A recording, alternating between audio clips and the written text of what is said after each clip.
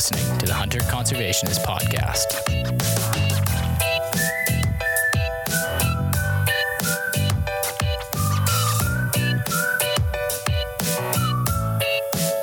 So what is going on at home with this winter weather you guys are having? Oh, it was insane in Texas. Last week, we had about 8 days that it was under freezing. So we had a big rainstorm that turned into freezing ice, and all the trees had about 2 to 3 inches of ice. Incredible. And then it was followed by several snowstorms on top of that. We lost a lot of livestock and game animals, so it was really hard on the farmers and ranchers in Texas, not just the overall human population as well, with losing power and water and electricity. Wow. Like I saw some of the pictures, and I think I was in Ohio one time in the wintertime, and they get those, that's part of the country that gets those really bizarre ice storms. And I had never seen that before living in the Western Canada, but it looks like it's like sub-zero temperatures, and then somebody's hosing everything down and it's freezing, and power lines are built up and trees are covered in it. And that's what your pictures look like down in Texas. My goodness. And I mean, there's still issues with water. People within cities and such that don't have wells, that they're having issues with the sanitation elements, and they're making people in towns boil water and things like that. So it's still pretty wild. Wow. And I saw lots of like kind of efforts sort of out in the countryside and stuff, like people picking up native bats. You know, they're the big campaign on collecting up the sea turtles and stuff, sea like turtle. Things that weren't doing too well with the cold or wouldn't have any food. Yet I saw the one where it was the alligators or something in a reserve somewhere, and they were just doing fine. They just stick their snout up out of the ice, and then because they're reptiles, they actually go into a state of suspended animation, and they just kind of rode it out. But the things with hair and fur weren't faring so well. That's why they're nature's perfect predator. Yeah, unchanged for 100 million years. Yeah. Wow.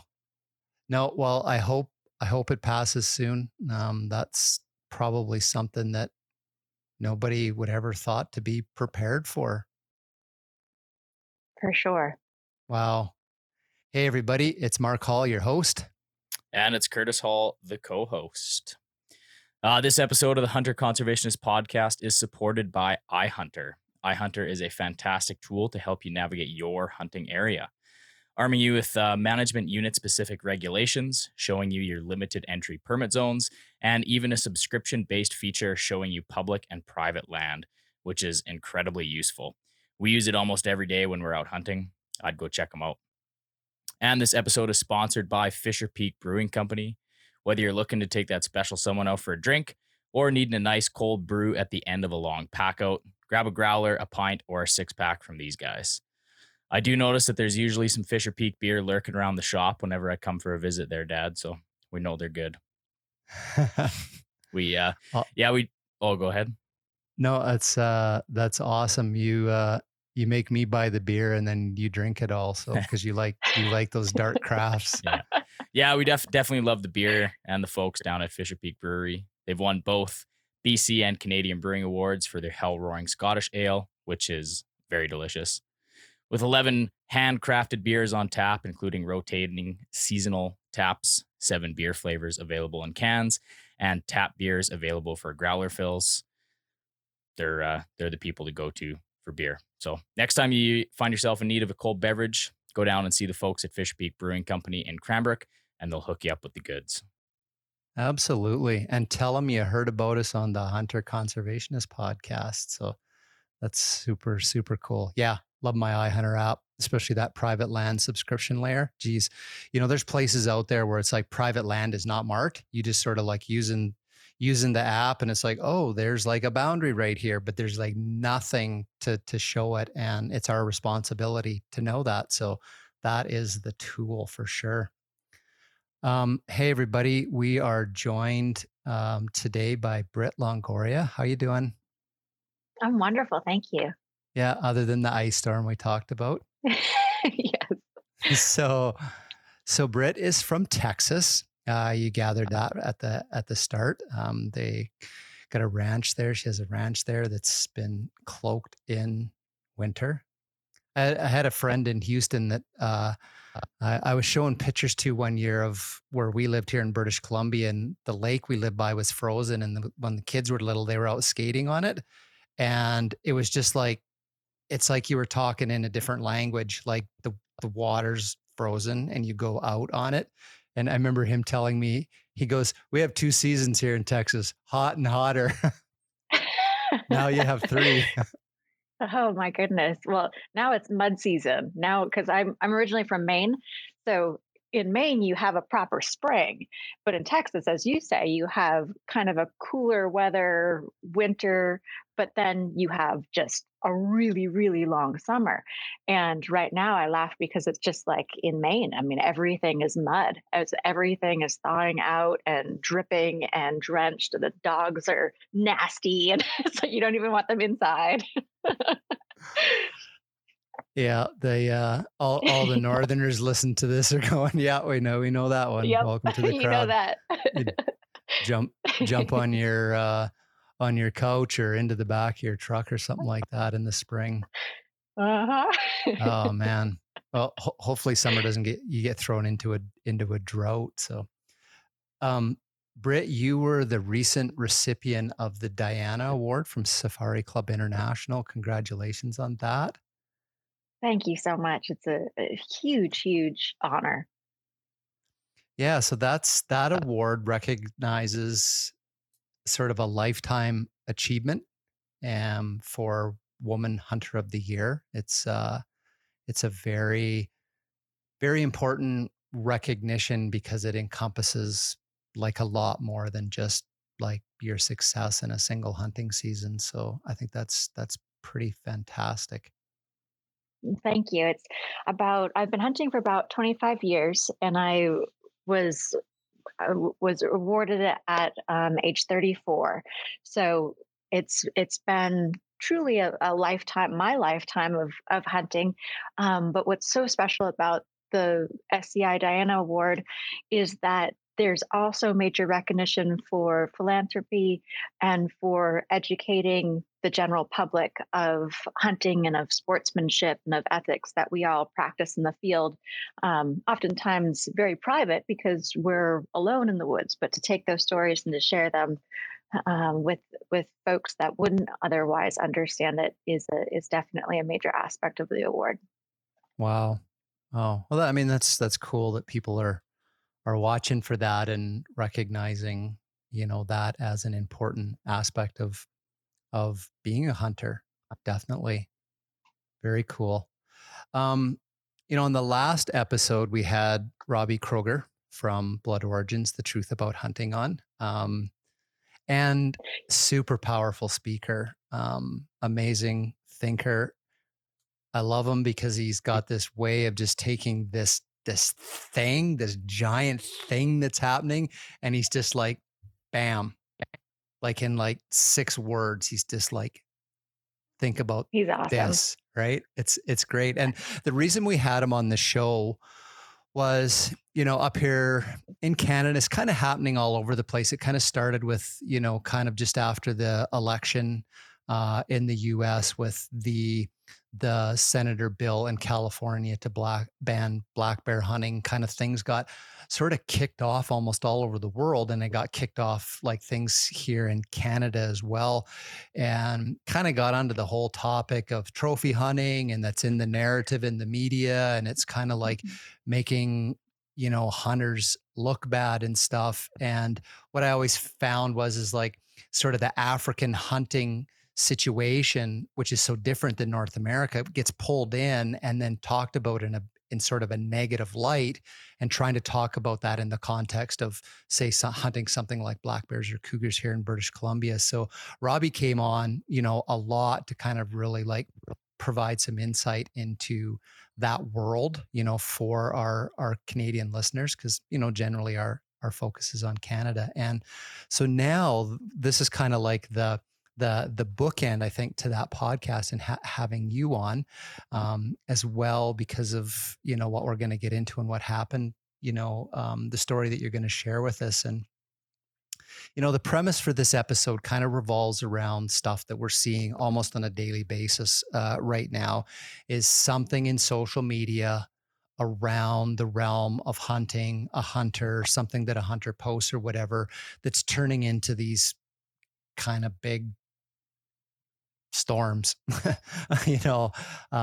sort of thing. And, it's getting people set off against each other. It's getting non-hunters and hunters against hunters and stuff. It's just creating just some really, a real vortex.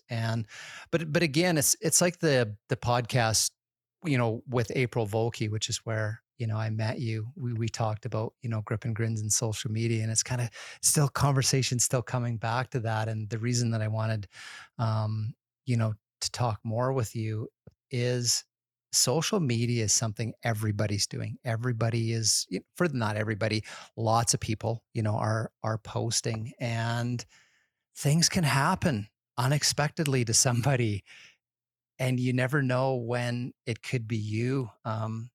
Social media can be pirated. Your accounts can be hacked. My Instagram account's been hacked into. So is my Facebook account. I've lost control of it. I definitely know I have bots following me on Instagram, as you probably do too. Who they are or what they're sent there to listen and watch for, I don't know. But,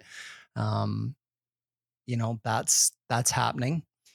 So anybody could be thrown into one of these things. Like, I think some people think maybe what they're posting, it's, who cares? I have the right to do it. Or some people are saying, but my accounts are private. I'm only sharing this with your friends. And it's like, man, nothing is private on the internet, as you know. So none of us are trained for this. None of us are trained to be thrown into something. And we're emotional. Hunters are emotional. I don't think we're all, just objective science. We love what we do, and we're passionate about that as well. So on Absolutely. that premise, tell us your story. My story. You're talking about my leopard story. Yeah. my that infamous one. Yeah. leopard. Yeah. If you don't know the photo. Not that I was born on such and such a day. And, it's like. Well, to back up a little bit, I was always very, very private because I work in the environmental field. I work with conservationists and international nonprofits all over the world.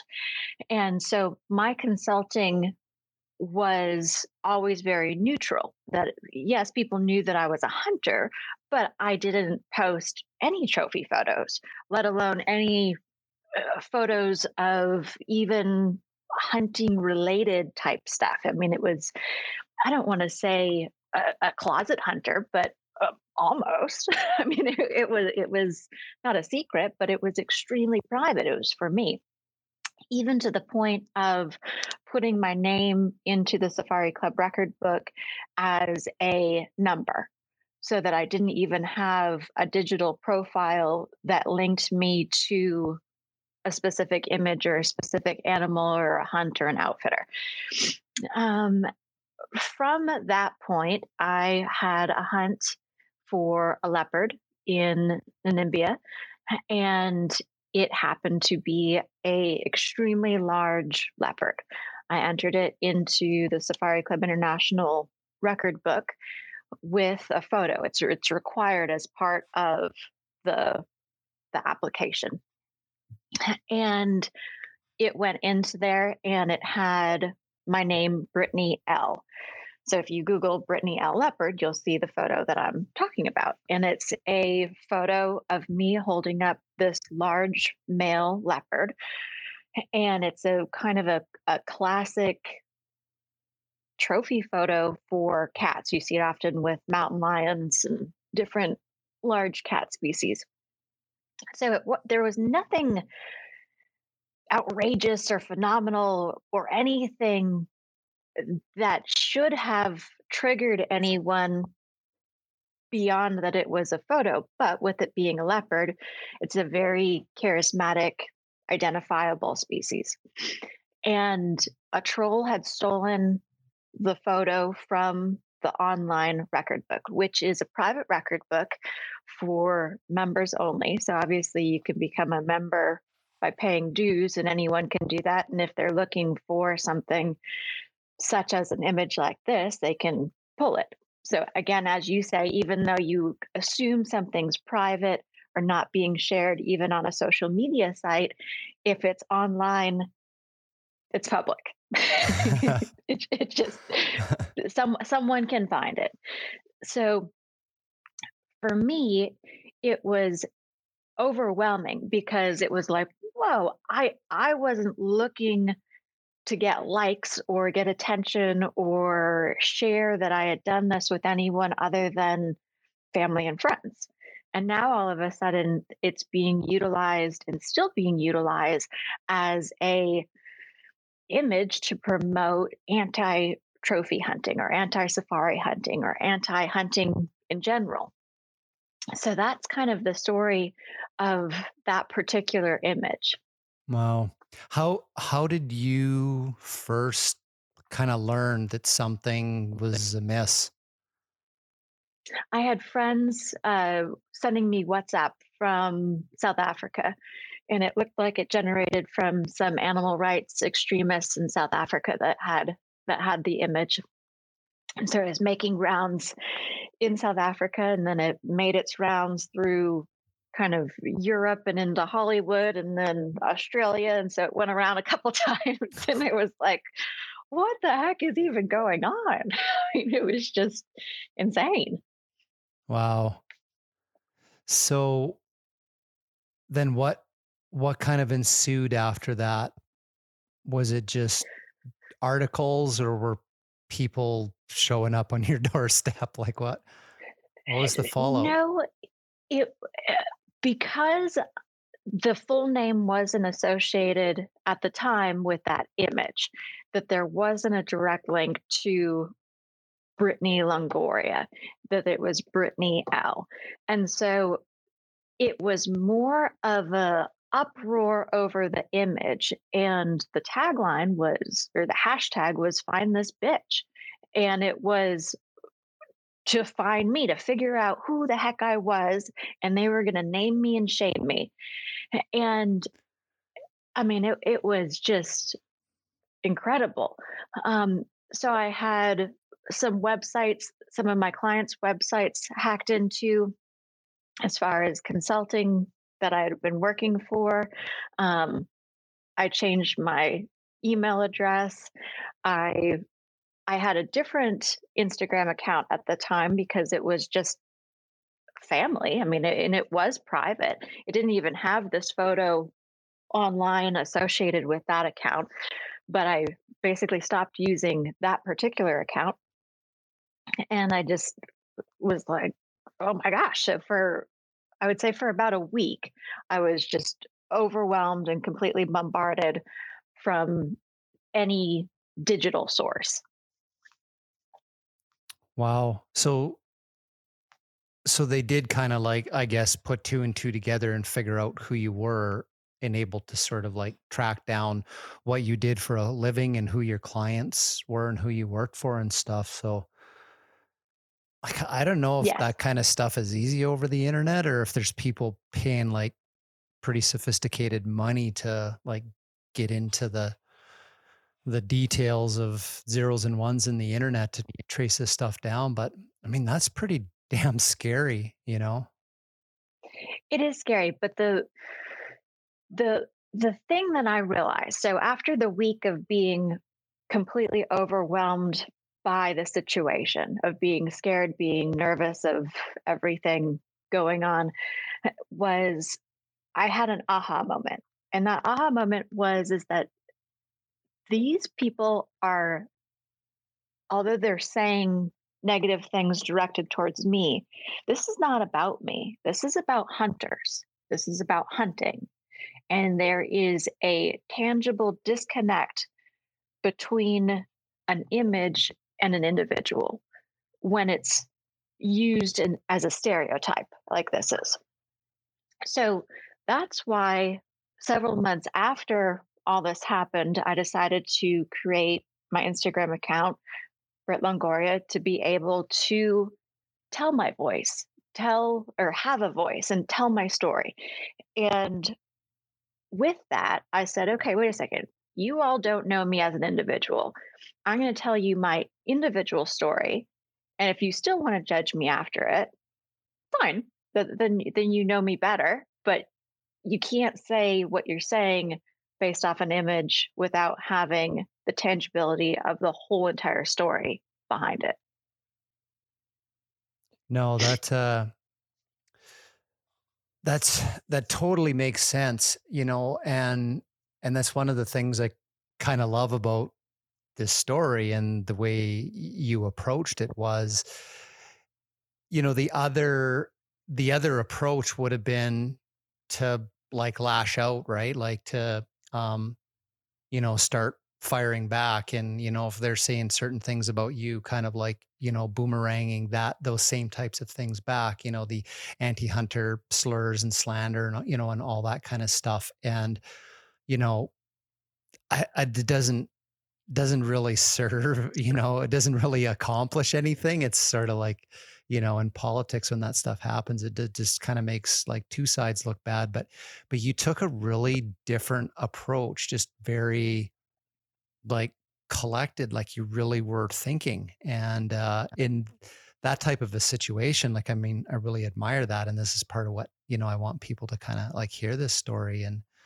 um, because it was a very different type of response from what you see. And I think there was one recently popped up somewhere from a safari hunt somewhere that's like kind of all over the news right now and stuff. And I remember seeing something in one of the articles that one of the graphic pictures that was sort of put up there was done on purpose because the hunter knew it was going to evoke this type of response. And I was just like, geez, it's, like the rest of us are probably Yeah. just going like face palm plant, right? Like, not again, like just Right.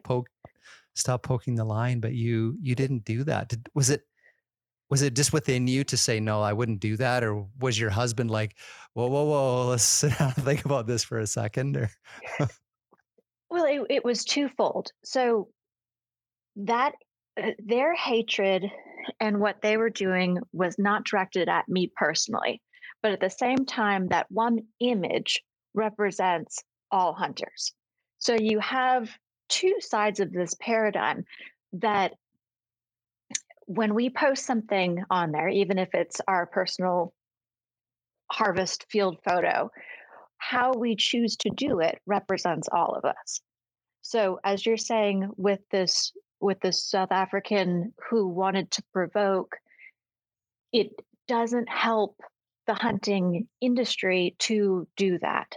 What helps is for each of us to tell our individual story, because then that becomes relatable. Because when we step back from the stereotypes and personalize what we do, is when those bridges are built and those understanding conversations actually take place.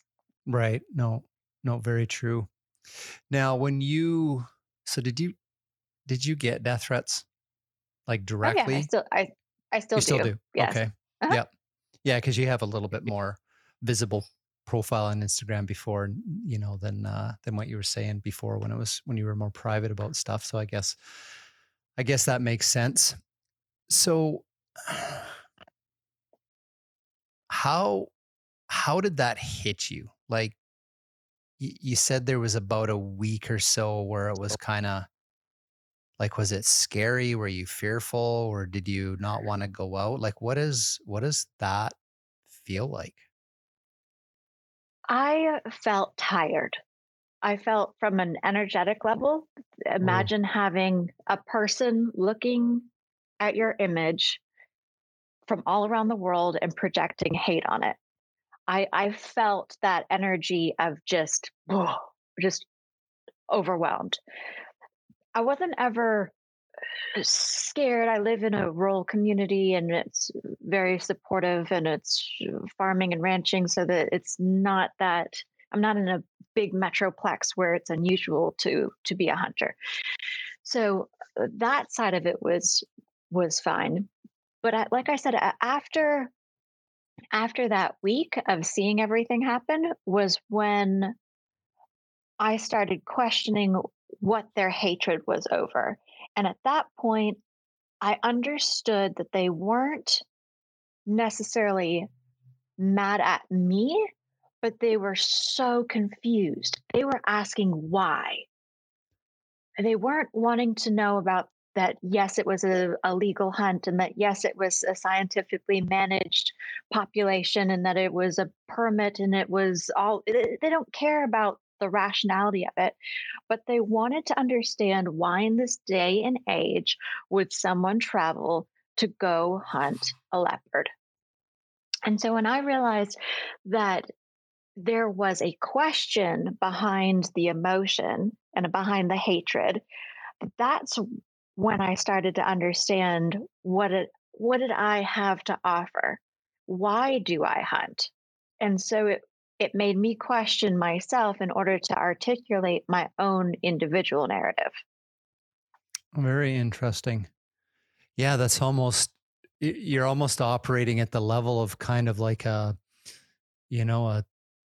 filmmaker, like a Ron Howard or Steven Spielberg or whatever, of like really forcing yourself to dig down for that story, right? Like, getting some reviews and going back and really pushing yourself deep to think about how to come out and use this tool of social media to tell your story. That's a super fascinating approach. Like, again, just like what Robbie Kroger says, I just want you to think. It's like you were thinking for sure. That's pretty cool. So what have you done doing differently? What's the approach that you're using now with your social media and telling the stories of your hunts? Maybe give us some examples there of, like, what you're doing that works for you and at least feels that you're telling the story how you want to tell it. Absolutely. The the biggest thing that I found was stepping away from thinking with my head to thinking with my heart. And let me back up. I grew up in Maine. We filled the freezer with deer meat. We'd go to deer camp every year. That was just the way of life, just like going to a supermarket. It's a certain time of the year, that's what you do, that's where you go, and then that's your meat for the rest of the year. And I grew up with a lot of people that hunted for the freezer. I am very blessed to have grown up in a family that afforded and took me as a woman, as a young girl, hunting all over the world. And there is an interesting difference now as a modern hunter that I did not necessarily understand growing up. It was more of an evolution that, and also with this whole leopard process, that with hunting, that there really isn't a reason why we need to. We can go to a supermarket. We can have someone else raise our meat. There's no reason why we might choose to do that. And this kind of evolution of thinking modified my own personal why. And it came down to this intrinsic level of being able to connect not just with what I eat, what I consume, but also with a natural process that we are a part of, that it's a life, death, life cycle. And to be able to function in a capacity where you're involved in that in a wild place goes so far beyond filling a freezer. or feeding a family. And from what I do on a storytelling basis is that I try to talk more about what goes on in my head when I'm hunting, when I'm in 115-degree heat and I'm walking after a herd of 300 Western savanna buffalo in Benin, and I can feel the sweat dripping down my neck, and I can hear the buzz of the mapani flies in my ears and going into the corners of my eyes and up my nose to get moisture, and the feel of the grass moving up against my legs.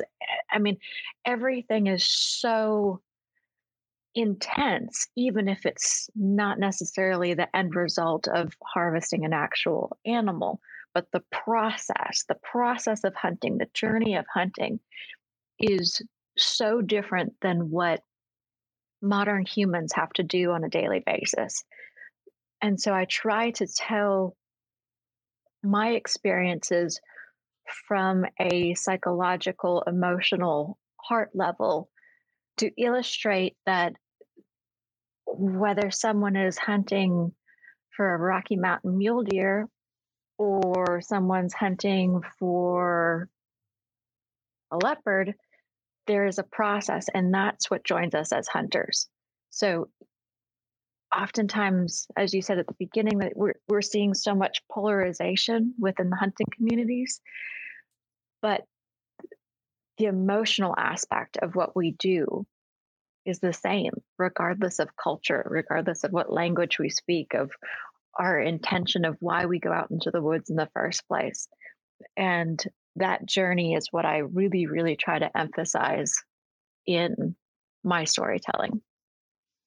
No, that's interesting. So like, does your storytelling like occur over a longer time frame, like for a given hunt? Do you start before you go, or is this sort of like thought and crafted and then, tell the story afterwards, or both? It's all of the above. I mean, Hmm. there can. I mean, I do a lot of photography and writing for publications, as well as just blogging and my Instagram microblogging essentially, and so I think it's all of the above. But then there's also a major element of how we take our photos, and so what I'm very supportive of is images that tell more than just the final ta-da, I did it, right? The Yeah. grip and grin photos. Yep. That that I almost feel that those should be a thing of the past because they're not translatable to sharing with the general public. It doesn't, those images don't make sense. And so I try to bring in more conversational pieces to my field photos. I still think we should take field photos because there are times and moments, even if we want to review them just ourselves, just personally. But I think that having those different elements are important, especially if we're going as a community, put them in public places where people that don't understand what the image is can maybe get a little bit deeper story behind it. Yeah. Yeah. I'm on the last episode, Robbie kind of like challenged, us to, hunters to sort of think that way too, about like what that final outcome of a hunt was. Like what is that outcome? What is the most important thing? And sort of challenge the notion that like the picture with the animal on the ground is the is the end goal. Because when that's the imagery that's out there, then that's the narrative that's created, right? That was the purpose. And he told a really good story, relating it to like an example of an elephant hunt. And he said, rather than like the final picture being the picture of the hunter with the tusk or something like that, it's like the final picture is like the chief or the leader of the nearby community that talks about what that elephant represented and what that hunt represented and meant, sort of thing. And it's like, he says, why not say that? That's was the success of the hunt, right? So he's very good at challenging us to think that way. And you seem to be thinking sort of along that same lines. And I think that's a challenge for people, like to maybe be able to kind of dig deep and say, like, how do I put an image to this thing that I actually have a very difficult time articulating it? When I hear someone else do it, I go, yeah, that's how I feel. But because I get sure. that, I get that. So it's like, how do you, what would you say to people? Like how to dig down and find their meaning and portray that in pictures? Well, I mean, at the same time, when you smile over an animal, there are moments in time where that makes absolute sense. That, man, I climbed this mountain and I got this incredible sheep and I am just ecstatic, but that doesn't translate. And so, as a communicator, we have to understand that it's not the message we understand, it's the message the people that are viewing it is going to understand. Good point. So if you think about that 80% of the population doesn't hunt. I'm not talking about anti-hunters, but I'm just in general, people, that they're not going to experience in their lifetime. They have no desire, but they're probably pretty neutral. They're like, okay, whatever, it's not really my thing, but you guys do what you do. And if we're able to present something in a way that feels neutral, that at least begins to open conversation. So what I do for my field photos is that I give my phone or my camera to the professional hunter, to my husband, and I say, can you just take photos while I'm saying my thank yous? And every animal that I connect with, I have my own personal rituals or prayers or meditations or thoughts that I want to express the gratitude of getting me to this point. And before anything else, before anyone else touches it, because I don't want someone else walking up to it and maneuvering it and da da da. It's like, no, everyone back off. This is my time. I need this for me. And it's kind of like a coming down off of this incredible, I don't want to say rush, I don't want to say adrenaline, because those are oftentimes positive, because there's a lot of times that it's sad or you feel guilty. I mean, it's hard to articulate, but it's private. Oftentimes these moments are private.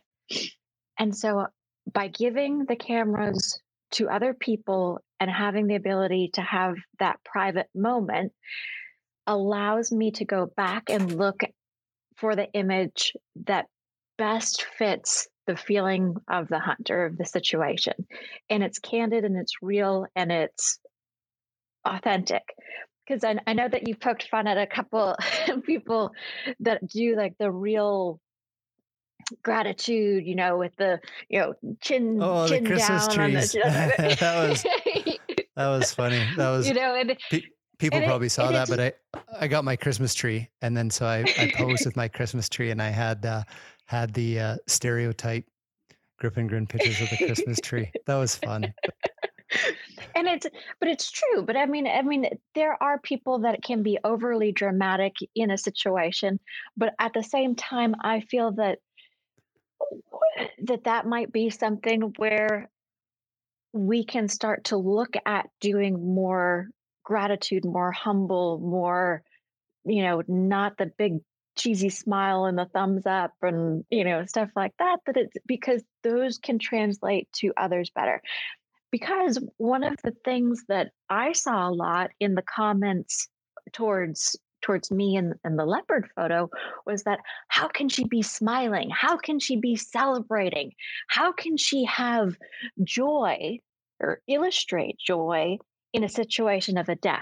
And as hunters, we know that we never take joy in death. Like that is so far from anything that we feel. We feel joy in getting to the top of the mountain, or taking an incredible shot, or having something shared with family and friends. Like, we have camaraderie and we smile because of those elements, but I don't know of any hunter that would smile because of the death. And that's how it translates. So I would say that there are beautiful images of, on my Honor the Hunt page. I take a look at what people are doing as far as alternatives to the classic grip and grin trophy photo. I look for images that share the hunted, the animal, the actual hunt, the journey, and the hunter, to have a human element in it. Because a lot of people don't want to take a photo with the animal, that they maybe just taken a photo of the dead animal that they've just harvested. But I think that it's important to show the human element in it, that this isn't just a natural death, that I participated, I chose to do this. And getting into that, more of that emotional side of things, whether it's in our stories, how we talk about what we do, or our images, I think is going to be more and more opening for people to better understand all these different individual reasons of why we hunt. Yeah. Yeah. I think it was in his book, Meditations on Hunting by Jose Ortega y Gasset, where he said something along the lines, and I think this resonates with everybody, that the hunt, because he differentiates between hunting and the hunt, but he defines the hunt as the rituals and traditions that an individual seeks or experiences while hunting, and that a hunt doesn't always have to end in harvesting of an animal in order to be successful. So like you said, deer camp, going out there, that's a ritual. It was all these things happened. It was the hunt. You were hunting a deer, but you didn't have to get a deer to experience the hunt. And that resonates with a lot of hunters. That's inside, that drives 99% of the hunters that are out there. But like you're saying, one or two pictures improperly placed is not communicating that message to this audience that's watching us. And maybe that's, I don't know, maybe that's one of the pieces that people are missing. They're seeing part of this conversation that, like, we're having there about, well, they should hide everything. And it's like, no, it's not about that. I have a right to do these things. Yes. But Robbie says, you need to think about that, right? Is it helping hunting or hurting hunting? Like, I love that. But it's being able to tell that story of the hunt so that someone else that is watching, when you decide to go public with it, can understand that story. Because if you just posted a picture and say, or send it to me and said, hey, Mark, I got this Dall sheep in Alaska. And I'm like, I'm with you. I know what that took. Like, I was there. Mm-hmm. I could experience that whole thing. But like what you're saying is, nobody else can, but everybody else is seeing this. So that becomes, would you call it a responsibility to tell a better story? Like I said, that when we post a photo, we're representing everyone in the hunting community. But this isn't just about individuals. Just like when someone's hating on me as an individual, they're not hating on Britt Longoria. They're hating on Mark Hall. They're hating on anyone, on Curtis. This is all, it's about a collective stereotype. And so right now I'm working on my PhD, and I'm looking at strategic communication. And one of the themes that I'm investigating and researching more is that we have lost our ability to make hunting sacred. And if we look historically at traditional cultures, indigenous cultures, Inuits, the Baka Pygmies, and the forests, and I mean whatever true indigenous culture, they have also a storytelling culture, and within their storytelling, they relay ethics and morals, codes of conduct, character within their culture, within their tribe, within their community. And interestingly, when talking with non-hunters, if I am to say, do you have a problem with a Native American hunting a buffalo or an Inuit hunting seals? And you often no, well, it's part of their culture is very often something that I hear. And so when they say, well, I'm a Caucasian white woman, why is it not part of my culture? Why is it? And I bring it down to storytelling, that hunters and modern humans have lost their ability to tell their stories. And in losing our ability to craft a narrative around what we do, we have lost the ability to illustrate and to demonstrate to others what we do is sacred and is part of who we are. And I hope that with my research and my writing and what I do will help bring those types of narratives into digital media and into conversations that are around campfires now, not just in the past or in ancient times.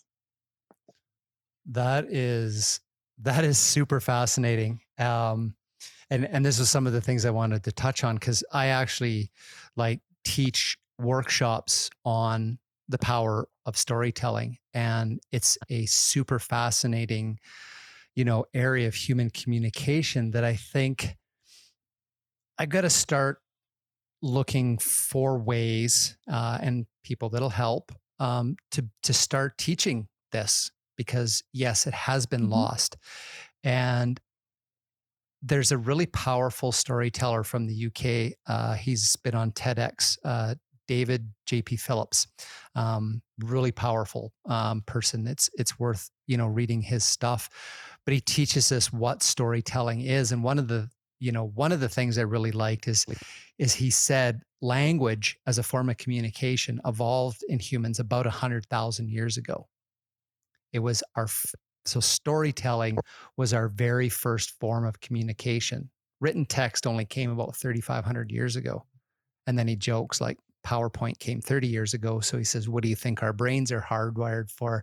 But you could probably say the same thing about Instagram. It's only showed up in the last 5 years. So what do you think our brain's hardwired for? And the human brain is hardwired for story. And what are the elements of story? And the elements of story are a character who you get to know, who goes on a journey. And the most powerful stories that resonate with people is when your character goes into a low point, is conflicted with something, finds a way up and out of that because of a moral or a lesson or something that then gets communicated at the end of the story. And that's a really key part, which one picture, can't do that. And so I've been thinking a lot about this, like even non-hunters looking at what we're doing, their brains are hardwired for story.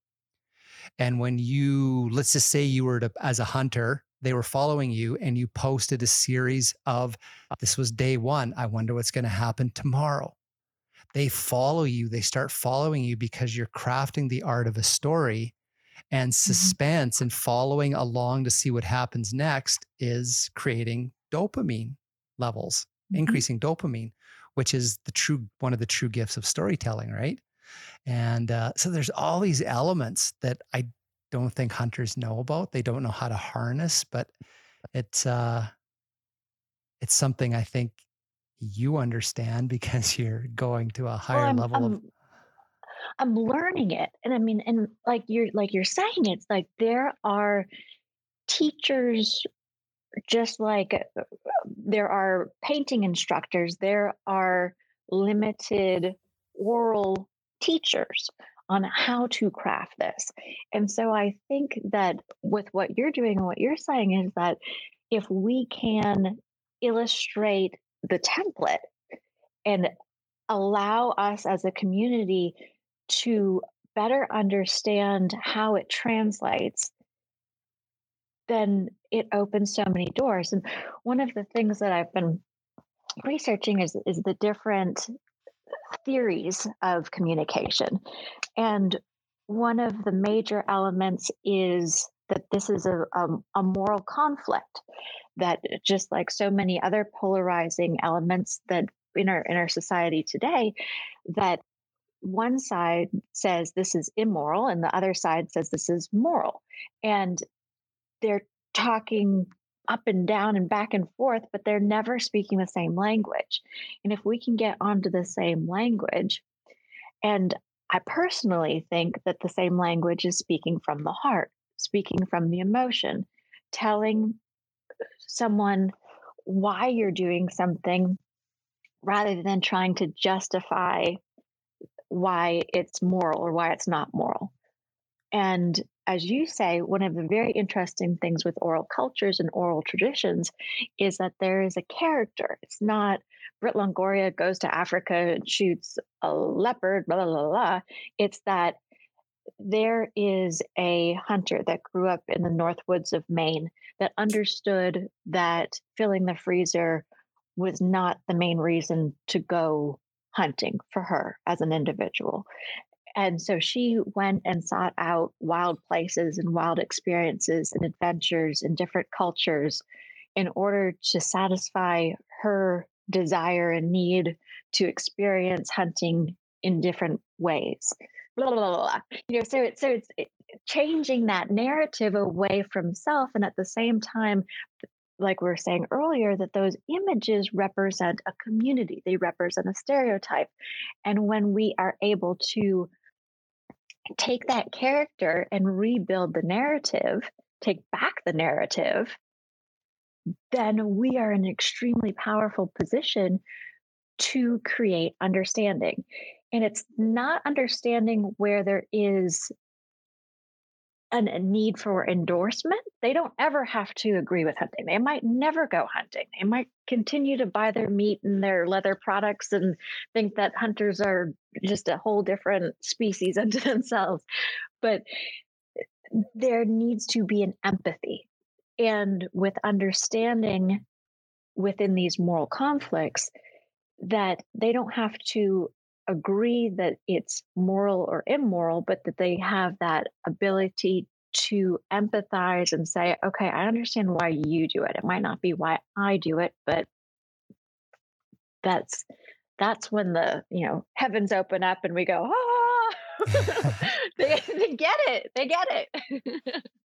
No, that is a really important part of storytelling that I teach, is the power of the storyteller in being able to create or evoke emotions in the listeners that make them bond and trust you. And that is done through empathy. And when you empathize with someone, yep, like you said, you don't have to agree with them, but you can empathize with them, that creates or stimulates oxytocin in our blood. And it's a skill of a good storyteller to be able to create empathy for your character, if you happen to be the character, that makes the listeners start to bond and trust with you because they have some empathy for you. You're actually really striking at how the listener's brain actually operates if you tell your story effectively, right? So being able to get someone to trust you doesn't mean they have to, like you said, accept what we do as hunters. But if they can go, okay, from your perspective, like, I get it. And for me personally, one of the reasons I think this conversation is so important and these messages that you're talking about is, at some point we have to be able to put these pursuits aside and these moral ethical differences and solve some really significant wildlife conservation problems. But I keep see this coming up. Yes, we have to do this. Okay, just if you guys would just stop trophy hunting, then we could fix these conservation problems. And I'm like, that's really not an issue to wildlife conservation, but land conversion and habitat loss is. Why don't we just straight to it? And when we have the time and the luxury to have these philosophical discussions, because everything's running properly, then let's have them. So I disagree a lot with some of the positions out there about what's the most important thing to be talking about right now. But and I think that's where storytelling, the things that you're doing, become a bridge to those bigger things that we care about and that you care about, which is conservation, right? I lost you guys. Yeah, if we can't get humans together on those things, then we're not going to have some stuff to argue about in a couple of decades. So, wow. Absolutely. No, what I really do admire your sort of approach to all of this. It's wonderful. Thank you. I appreciate it. And like I said, it's an evolution. It's an unfolding path. I didn't set out to do this or to share my hunting side of things or anything, and it's just kind of fallen in my lap. And I feel that there is something greater and bigger that I can contribute, and I hope that I do. So looking back on that, if you had a magic wand, would you reverse time and make it go away? Or are you thankful in a way that it happened and it's pushed you to somewhere that you might not have got to? Oh, 100%. I'm 100% thankful that it happened, because I wouldn't have sat there for a week trying to figure out why people are so angry. I couldn't have imagined that it's kind of like COVID. Like, how did this even happen? Where did this even come from? And it changes your world. It changes the way you think, the way you interact, the way that you perceive what you're doing. And it's an exciting journey. And to be able to go and redo this, I wouldn't have wanted it to happen any other way, because it was a baptism by fire. And what's really funny is that those poor people that went onto the website and stole that image had no idea who they were doing it to, but I'm sure they probably would have picked someone different if they had known that I was, lived in Africa for my young adult life and worked in hunting companies and game capture companies and consulted all over the world for environmental conservation and anti-poaching nonprofits. And now I'm going to get a PhD to just be able to fine tune what I think. It's like, hey, they shouldn't have picked my photo. Well, that is a great way to look at it. And it's like, I think that's a really good message, because it's really uncomfortable right now in a lot of countries of the world being a hunter. There's a lot of things happening, a lot of things coming at us where people are hunters are almost sort of like back on their heels a little bit, like been set back. Like Robbie said, there's maybe a tendency to just want to go back in the closet and close the doors, and hopefully it all goes away. But I'm more with you. I think the uncomfortableness is good. I think the confrontation to a point is good. I think some people that are against what we do need to get a control of how they package the way they're addressing some of this stuff, which I think is inappropriate. But I think I see it as a good thing as well. And it's sort of like, if we harness this right, in 5 years and 10 years from now, they're going to be like, that backfired on us. There are more people hunting. There's more people interested in it for food. It's a bigger part of the economy. Wildlife populations are doing better because they stood up We actually got them fired up rather than backing down and politicians buying into these narratives and putting import bans on the stuff that you want to bring back into the country. They're going to kind of go, whoops.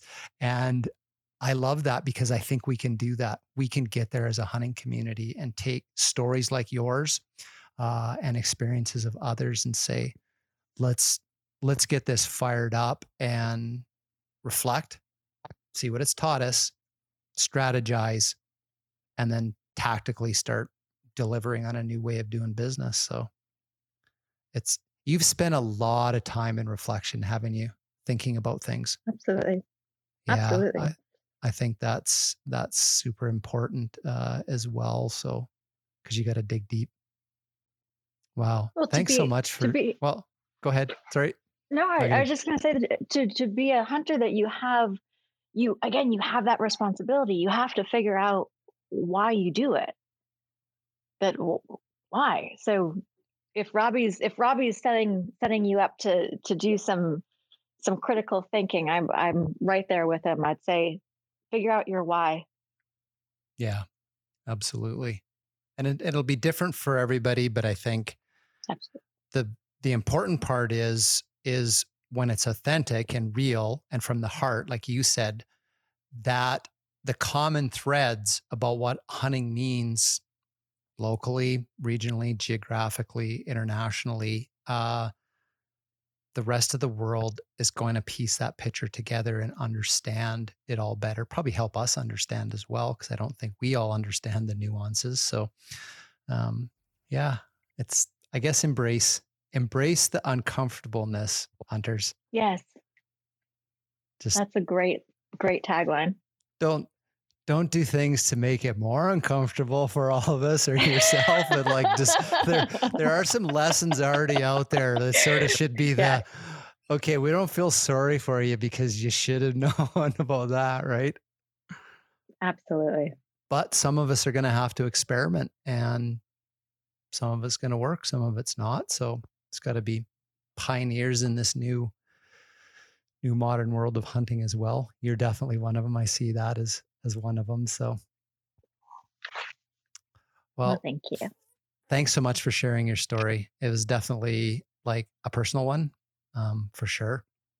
Something sort of uncomfortable and bad. And I mean, all over internationally, so I really thank you for sharing that with us. And I think we're all better because of it. We kind of understand, maybe we see ourselves in there, maybe some ways to prevent that from happening. Cause it reflects on everybody. So there is a responsibility there.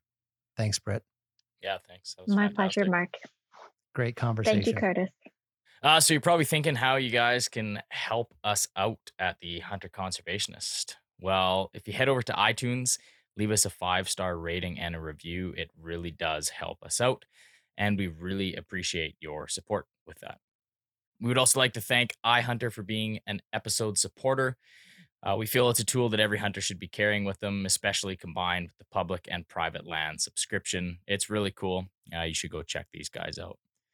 And once again, we would like to thank the folks down at Fisher Peak Brewing Company for sponsoring this episode. Handcrafted, award-winning, local BC beer. It doesn't really get much better than that.